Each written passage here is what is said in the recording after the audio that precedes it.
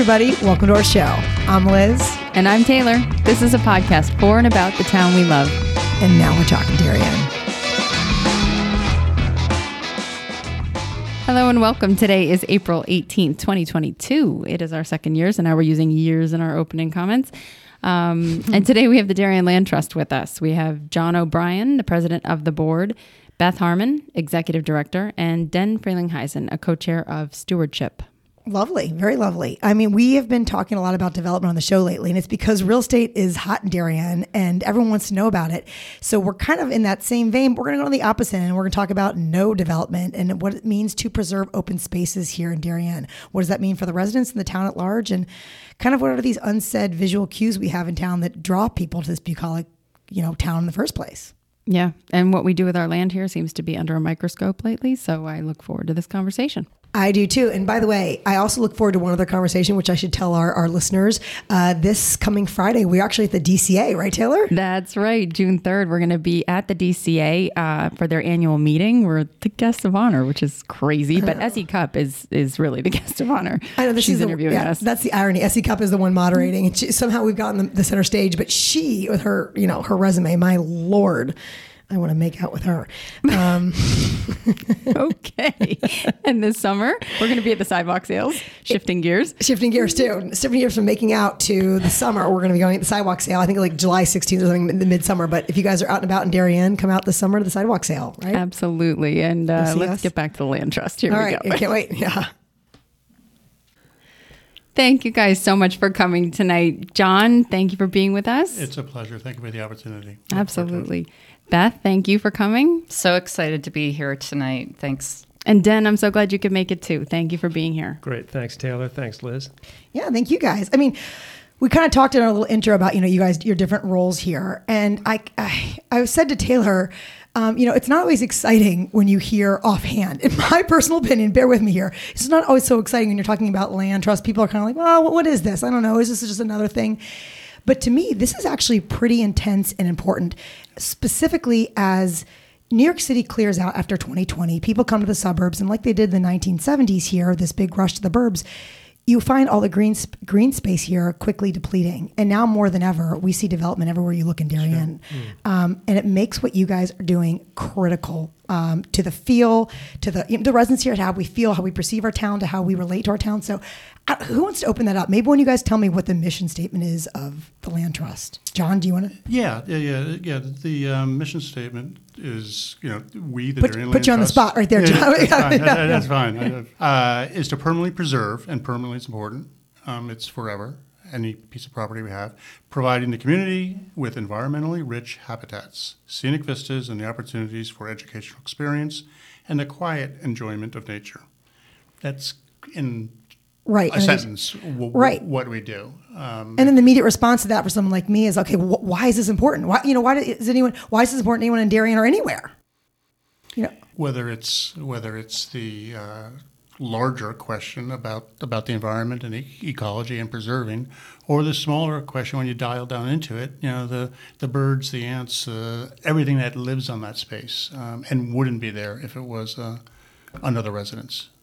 Well, and in Den, I love that, John, because in Den, I did some research leading up to this. You're Den smiling at me. You can't see it. Den smiling like, trouble. Uh-oh. And you had a great quote like that, kind of what, John, you're getting at. And you had said on a recent article, environmentally, economically, historically, and socially, it makes sense to me that our community does all it can to preserve, protect, and enrich that few open spaces that are left. Right. Well, I think that's just scratching the surface. I mean, there's so many ways that as a society we interact with our land, but what we do with it says a lot about us. And in a place where there's not a lot of open space left, I think it's really important that our community recognizes how valuable it is, and it's an opportunity for us to come together around a common asset that is a depleting asset. So, listen, I think a lot of people come to town and are not aware of where Darien was 100 years ago, where it is today, and where it might be 50 years ago. They think it's just a nice place. You discover it, you work, your family's safe. And then you start to discover the little gems around town, and that's that was my experience. And if we don't protect those little gems that are left, what are families going to be clinging to or discovering and valuing when they get here? You can have your career, you have your family, but what about our environment? And so that's for the people, right? Yeah. At the same time, what John was touching on is that you have, for example, our proximity in the Mid-Atlantic, we're in the middle of the Atlantic Flyway. And a suburban lawn that has a landscaper coming every week is not really a healthy habitat, right? It's almost a desert relative to a meadow. Oh, and so suburban lawns. The suburban lawns, okay, I got right? it. And every leaf is picked up and blown away. So the insects that winter and feed, the birds that feed, all of those places that are habitats are at risk. So if a naive resident like myself would say like, well, Dan, Beth here, I've got an acre of land that I live on, and only 20% of my house is on that, so I've got a lot of land for animals. That would be kind of a very naive and insulting thing to say, right? Well, no, it's not. It comes down to what you do with that other 80% of your property. Okay. And one of the things we've done on Waterbury Field, which is a property on the corner opposite Weburn Club there, we spent a lot of time trying to transition it from a suburban lawn, which it was historically until the time we acquired it. And in the centerpiece of it, there's a pollinator garden. And it really was designed to be a showpiece that people can have a really beautiful garden that is also a really valuable natural habitat. Mm-hmm. It doesn't, you don't just have to point and shoot and put in a bunch of plants that are not native. You can work with a broad spectrum of native plants and manage that little tuft of land, a few hundred square feet. Even makes a difference. And this is the land you're talking about. You said across from Weburn Country Club. Right. Okay. It's a property. It's a Darien Land Trust property called Waterbury Field. Right. Okay. Where? And how many properties do you guys have? And let's talk about some of these properties, because I think people are probably familiar with them, but don't really realize that they're land trust properties. Yeah, and it's a combination of land that we own and conservation easements that have been granted to us, which means the owner still owns the land, but they've agreed to stipulations of not doing this, that, or the other thing, mostly in an environmental and forever ecological way. We have over 80 properties. It's probably a mix of 60 to 20 owned deed land and conservation easements, and it's over 220 acres. It's over 220 acres. Yeah. And how has all that land come to you guys? Beth, I know you, Beth, and knows how to, this is your bread and butter as the executive, right? Well, yeah, but what's really incredible is that our trust started with an anonymous donation back in 1956, like $1,000, which in today's, it's a lot of money. Yeah.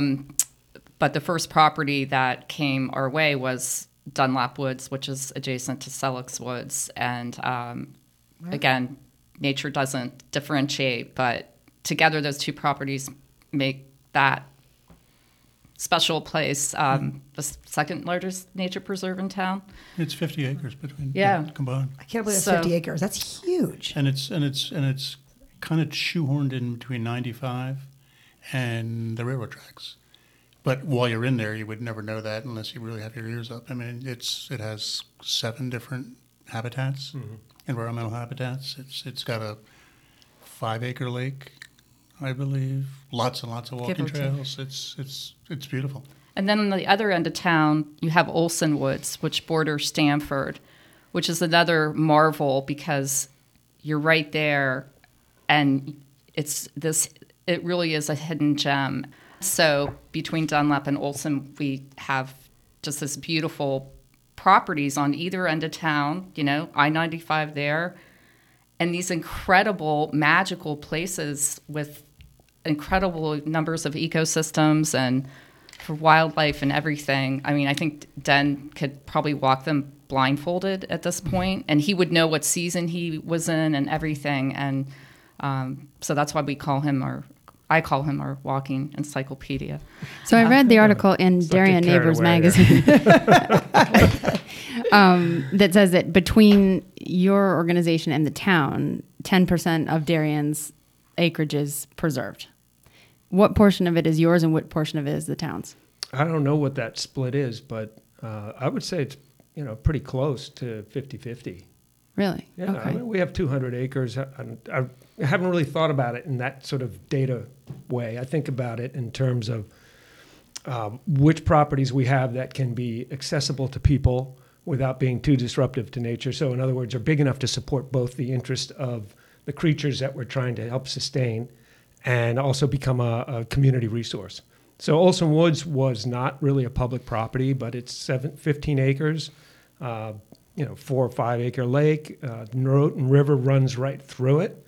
Love that phrase, river running Yeah, through totally. it, right? Brad Pitt on the mind. But yes, I yes. mean, it's really nice on a spring or a summer or an autumn day or even winter to be able to walk a path along a New England stream that's a babbling brook, and it's completely shaded, and it's just a really kind of unique little place that you can get to without having to get in your car and go anywhere. It's right in your backyard. That blows my mind as Darien sits between, I-95 and the Merritt. Yeah. We're 45 minutes from New York City, a direct train ride. We've got an ocean right here, and then you can walk a babbling brook in our own town. And I mean, I don't want to take this for granted. I know it's a lot of work. And I was going back to like how you guys, Olson Woods, how you got that. It's like, so the first one, Seliger Dunlap Woods, was a donation. Yeah.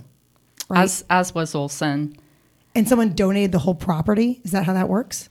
That's how it works. And then between sort of those unique kind of bookends, there have been grassroots campaigns like Mather Meadows, and another, which is kind of a fond memory for John and I, and for Den too, but for John and I was one of the first things we were involved with, and that's when we got the nearly 3 acre Mandel property. Where's that? Which is on Hollow Tree Ridge Road and Right where Oxbridge. right where Oxbridge is. Okay. Runs into it on that corner. Okay. Stop sign, 3-way stop sign. Okay, And it's yeah. kind of become the entrance to what we call a greenway, which means it's just one stretch after another. If you were a bird, you're just in your heyday because you just keep going, and there's other parcels there. But that was a capstone because it's not meant to be trod upon like many of our properties, which I think people are understanding more and more how critical that is, just to let nature thrive. Yeah, that's actually a question I had because I feel like if for all these properties, people want to walk on them. Like, why do you have these properties just sitting here if I can't go explore them or can't take my dog to go run on them? And I think that's part of your point, right? Like that you Yep. do not want us on some of these properties. Dan, you're looking at me like it's finally clicking for me, Liz. No, yeah, you got it exactly. Some places are right for it and some aren't. And I think in certain situations in a neighborhood, when a property is transitioned to us, the immediate neighbors are worried that all these people are going to be wandering around in my backyard, basically. That's not the thing. And just to build on this theme of greenways, there are 7 to 9 properties along Hollow Tree between Post Road and Talmadge Hill Road, the north edge of town. And collectively, they really are a ribbon of safe places for migrating birds and insects, places where the landscaper's not coming in every 5 days or 7 days and blowing everything up. No pesticides are getting put down, no herbicides are getting put down. So these, even though it's not one big 18-acre piece, collectively those pieces of properties become really valuable because it's a place for birds and insects, pollinators, to forage and overwinter. They're dependent on not being disturbed during their dormant part of their life cycle. And that extends into the way we're managing our meadows. But we can get into that later. Yeah, I've been quiet because I struggle with this concept because I know there's so much focus on the town of Darien and how expensive it is to live here and how very little affordable housing we have. And it seems like there's a new proposal for, multifamily development around every corner. There's legislation knocking on our windows. Is this not potentially, what do you say to people who say this is a strategy to prevent multifamily housing from coming into Darien? I don't think you can even commingle those issues. I mean, the benefit of one is very clear for society, and the benefit of the other is very clear for the ecology. And people are much more mobile than it's maybe the second largest undeveloped or single owner property along with Plum Island on the Connecticut coast, off of the Connecticut coast. In the case of Plum, I think that's actually New York State. But we're really at a point where, because there's room, an apartment building or a high-density development because it could go there, doesn't mean it's the right place for it. So I've always struggled with this discussion of trying to balance the fact that we're not anti-development. We're for smart development, because smart development enables a community to preserve its richest natural assets, which we have very few left of. So I think what really needs to happen for us to be successful in terms of dealing with both of those interests is for the community to really become more engaged. And it took me about 15 years of living in this town before I really started to pay attention to how anything got done. I just took it for granted. It was a nice place. My kids were happy. The schools were good. My commute was good. All good. So things are moving much more rapidly now because of outside interest. And I think that's the challenge for us as a community, not just for us as a land trust. We can be a mouthpiece.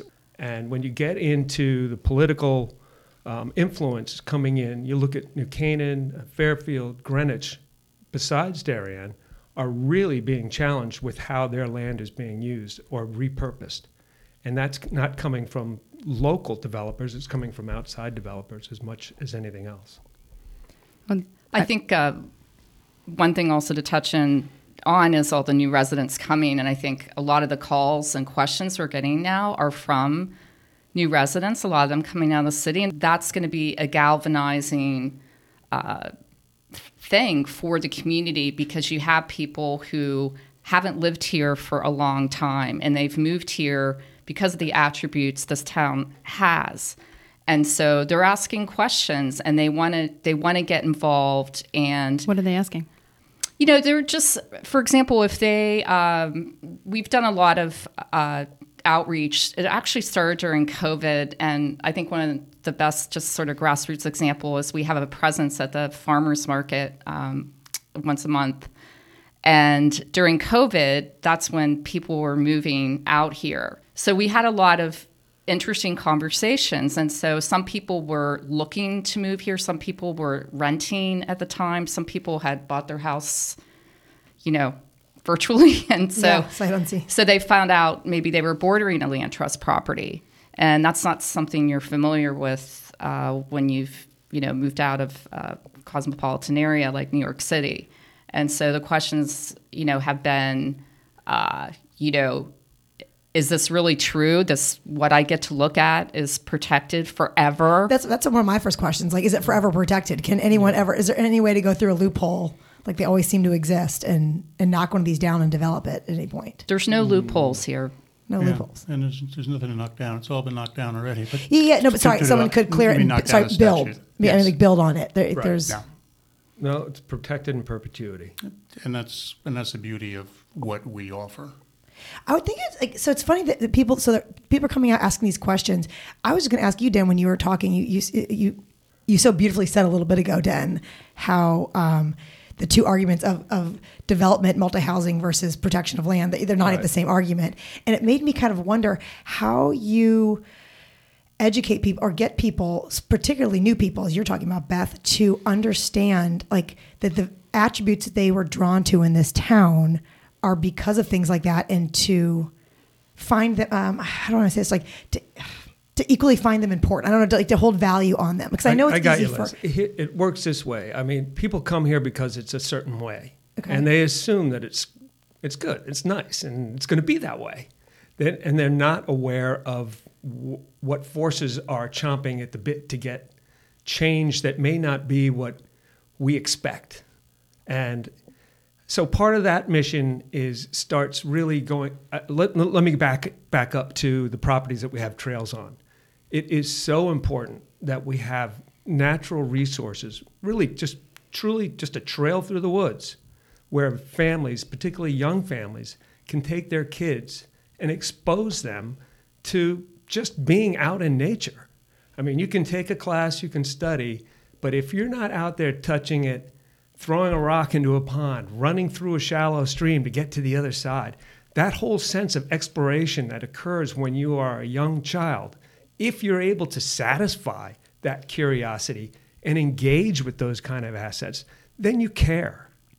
That's when you develop the values that will be important for what our future boards are going to be composed of. The people who are going to compose our future boards are little kids now, right? Got it. So they Well need said. to have an opportunity to connect. And the other thing was the people who come here don't realize that they need to get engaged. I mean, we're all so busy. You come here, a young family, retire, whatever, and you feel like, I'm going to just exhale. I got 5 minutes to decompress on the weekend before I do my next carpool, whatever. If we don't engage the greater community, somebody else is going to decide what this community looks like in 25 or 30 years. And it probably won't be 25 years. It'll probably be 6 or 10 years based on what's happening.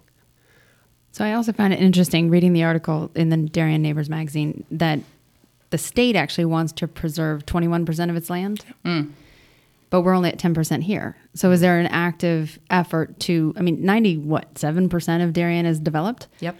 Are you actively then trying to reclaim another 10%, like take houses down and open them up? I wouldn't say we're actively trying to do that. By circumstance and generosity, we've actually reclaimed at least 3 properties that were formerly residences that are now open space. So we removed, in the case of Mandel property that Beth had just described, that's exactly what happened. But that's not our growth strategy.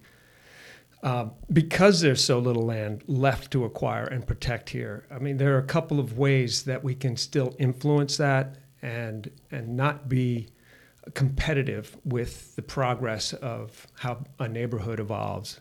A 3,000 square foot home becoming a 7,000 square foot home. That's natural. This is just organic growth, right? Where we can be helpful is somebody who has 4 acres and has the ability to, in a estate plan, say, I really like thinking about my kids driving by my house and remembering that field that was next door, which was the case of Waterbury Field. The Jocelyn family owned the house, and the big yard was actually a building lot, and they were interested in preserving the look and feel. So we didn't stop development, but what we did do was enable a family to achieve their vision. And it's a benefit for the community, it's a benefit for the environment. And it could have been a very large development. Yeah. I certainly see it as, at both sides. And it's interesting to me that the state is kind of talking out of both sides of their mouth. If they want to preserve land, but then they also want to put more dense development in our town. It's like, which one do you want? I don't know. Those are some people on opposite sides of the state. There are people, not sides, but it's not coming out of the same mouth. Yeah. And some people in the state who are more representing developers and are influenced by developers. That's what we're battling against, not battling against. That's what we're learning to live with, and to try to maximize. So it's kind of like we had the Mather family, so generous, and lovingly refer to that, to the 4 corners there, and you definitely you feel it when you're there, whether you're on foot or you're by hook or crook, and I think that it's like who's that future family or individuals, and that's what you count on. That's what society has always counted on, is the future, like your children someday being the drivers of that, or being on the board of the land trust. This is what it's all about. It's about awareness and education and outreach and touch, really reach out and touch both ways. So can I get to the logistics with you guys, the finances of all this?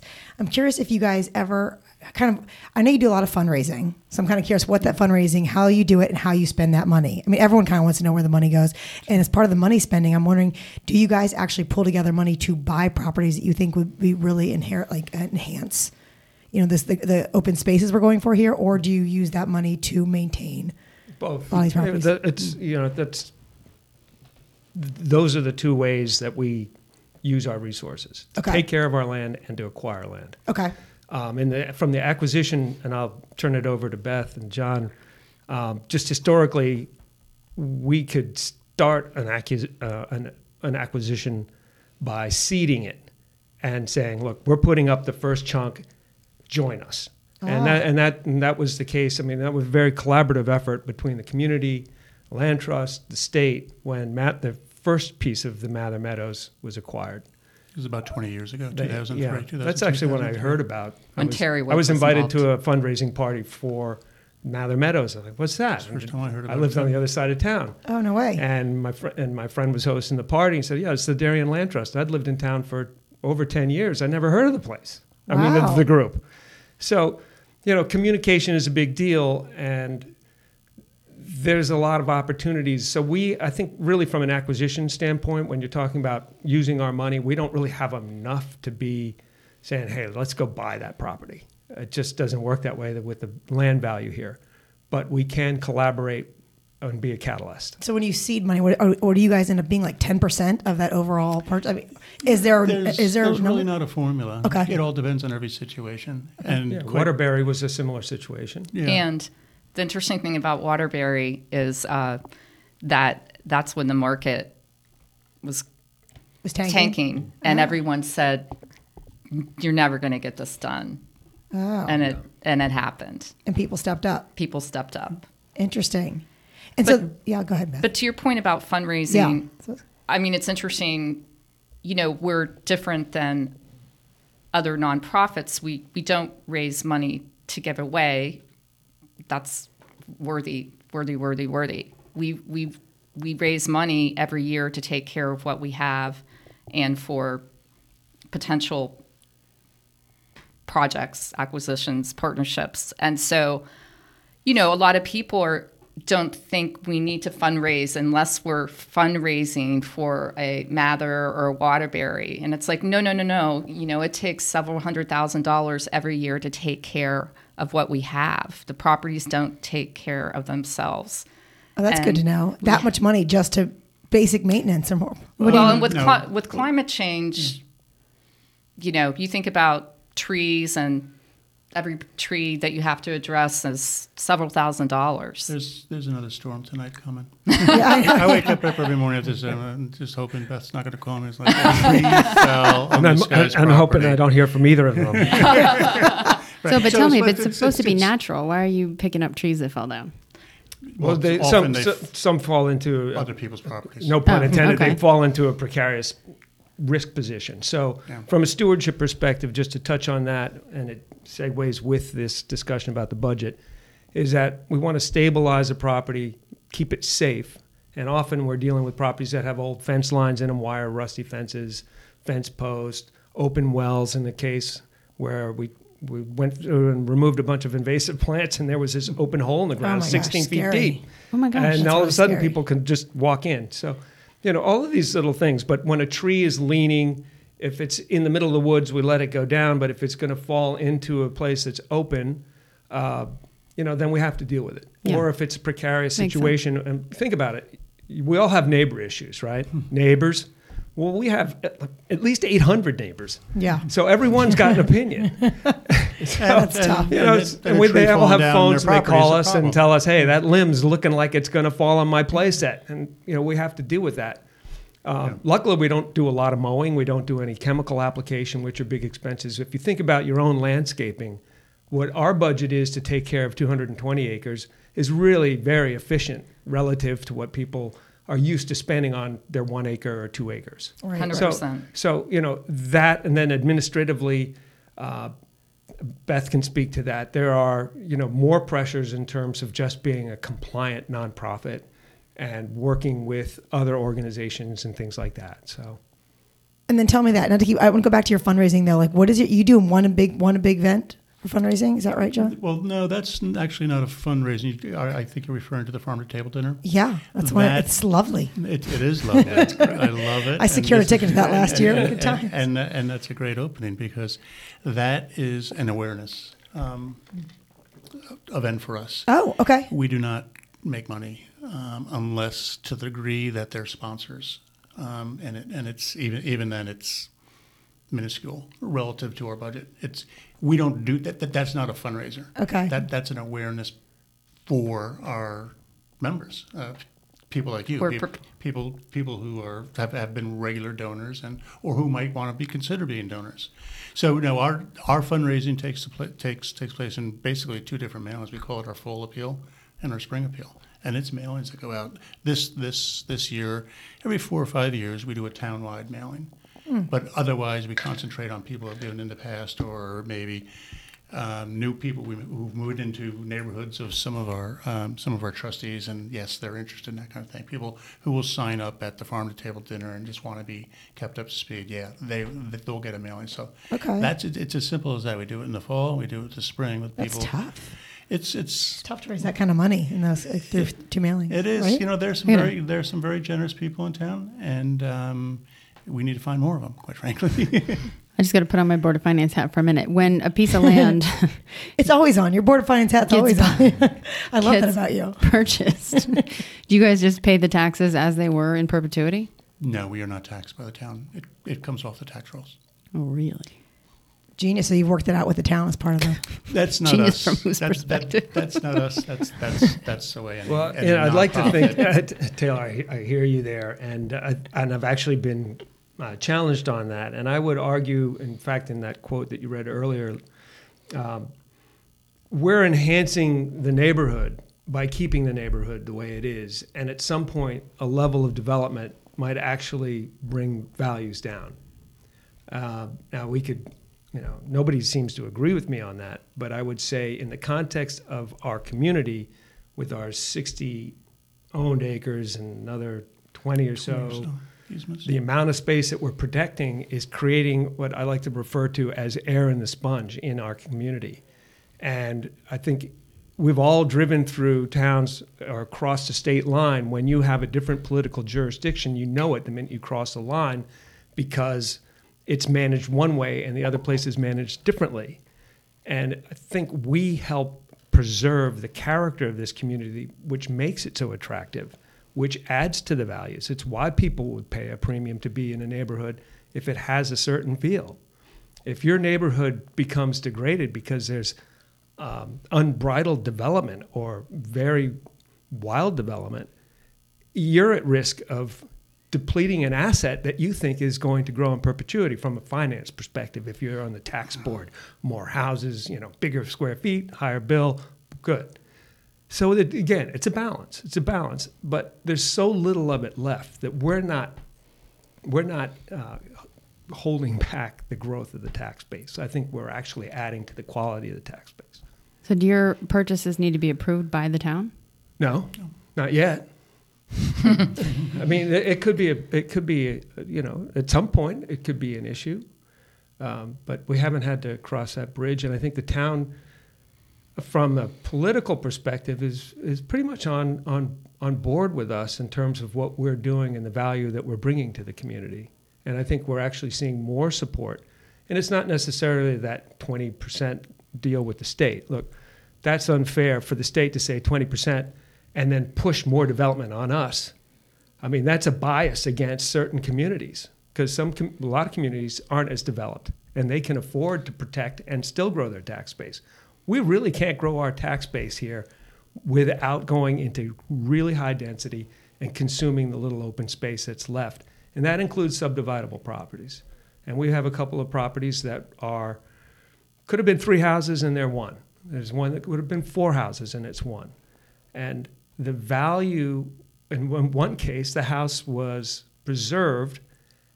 The other 3 were prevented from being built, and the value of the property went up. So it was a good thing for the town. Yep. Each of That's those amazing. stories are not insignificant, Yeah. especially in our town. Well, it's funny earlier when you said you bought a property next to a neighbor and they were worried about someone, people walking on their property. That was like the last thing that crossed my mind. I would have been, if someone bought a space next to me and I knew it was preserved for, just open space. Oh my gosh, the value that would bring him for me, in my personal opinion, I would love that. No, But and it's not for everybody, right? And it's true value. Yeah. I mean, it's, You know what you're it's getting. not just how we feel. It's actually a monetary value as Right, as right. well as the town has shared with some people who were considering donating some of their property to the land trust. And their question is, and if it wasn't a buildable lot, it was some amount of land, call it a half acre or so. Yeah. And the dialogue goes to, so will my taxes go down? I'm like, no, I think they might go up, because that's always going to be there. Yeah. Right. Talking about the value, Well, about something potentially coming off the tax bill if it's a buildable lot that we would require. But that's the kind of thinking that gets you to the point of realizing your value increases when you have open land around you. That will always be open. Okay, I like that. I don't want to keep you guys on here so long. I'm chatting away. This is a great conversation. I can ask you one other thing, though. Speaking of neighbors, unruly neighbors, possibly. Not really necessarily, but we just had in Bob Gillen from Parklands, the owner, developer of Parklands, and we talked a lot about Dunlap Woods and Selleck Woods. And this is one of the reasons we have our podcast. There's a lot of controversy around this development over there, and everyone kind of wants to know, what's the land trust stance on this? You guys are one of the abutting neighbors, the largest abutting neighbor. How do you guys feel about this? Yeah, we Bob has been in touch with us for a while. Actually, before this was even contemplated, because I'm sure he shared this with you. The only reason people can visit and park to go into either Selleck Woods, which is a town property, or ours, and it's pretty much right there, the dividing line where you can park behind Parklands 3, is because of the largesse of him allowing people to park there. Yeah, that's his he property. mentioned that, yes. I'm sure. Okay, yeah. I'm sure. So we have always been in touch with him. When he started contemplating this, he reached out. He reached out to the Friends of Selleck Woods and to Land Trust, and these are my plans. This is what I want to do. And we're like, okay. How is this going to happen? And we were left, after speaking to him for several times, many hours, many meetings, seeing all the enhancements, seeing the how excess water was going to be handled. The fact that we are seeing a development and dealing with a guy who's, take all the other issues off for a second. He's actually conscientious about trying to improve what is going to follow what exists today. Mm-hmm. Not all developers take that approach, right, and have an open dialogue. I'll just also throw in, he's been a good neighbor over the 15, 16 years that I've been working in that property on the Selleck Woods side, and now also with the Land Trust side. Development is not necessarily a bad thing. Not every development is a threat, right? And there are places, I think we touched on this a little bit earlier, and some places are suited for a certain kind of development. And he's working within existing rules, which seems to escape a lot of people who are taking an opposition. Now, I'm not advocating for the project. I just couldn't find a sound argument to oppose it. And I appreciated some of the net benefits that are going to accrue to us. We went through the same process when they redeveloped the 95 rest stop. And it's a collaboration between development and preservationists. And if you have a developer who's sensitive to the value of you as a neighbor, as a naturalist, or in this case, a preserve, which was the case with the Landino family who did the rest stop developments, it's a big win. Because instead of fighting, you're collaborating. It's like, what can we build into your project? We have a seat at the table. What can we build in to help that project be a little bit less wear and tear on us as neighbors? And I think that's the case we're sitting at here now. And the alternative is this guy, who, in this case Bob, could just flip his property to somebody who could care less and is going to say, I'm going to exploit this to every nth degree, and I've got a bunch of out-of-state lawyers who are going to fight for me for as long as it takes. Mm-hmm. And that's a real risk, so I think we've tried to be as strong, as John was saying, as strong an advocate for the environmental element that we want to protect there as a community resource, as a natural resource. And this guy's been sensitive to that. And I think he should be commended for that rather than being vilified. I like that. I love that you guys have a seat. I love that the Land Trust has a seat at the table here and many of the conversations going around town when it comes to our development, right? So I think an important element, we talked about fundraising, we're talking about stewardship, keeping land safe, improving it where we can, making it a more viable habitat for as many species as possible. So transitioning a meadow, for example, from a feedstock hay meadow to a wildflower meadow, which supports a much broader diversity of insects and pollinators and the birds and all that sort of stuff. That's really important. But a lot of what we do also is with the benefit of groups like the Boy Scouts and the Girl Scouts and the high school. And for example, there's a group of students up at the St. Luke's School that are building a bunch of bluebird boxes for us. Another student, an Eagle Scout, is building owl boxes for us. And these are just little little elements that are part of the fabric of how we're trying to engage with our community, with the kids in particular.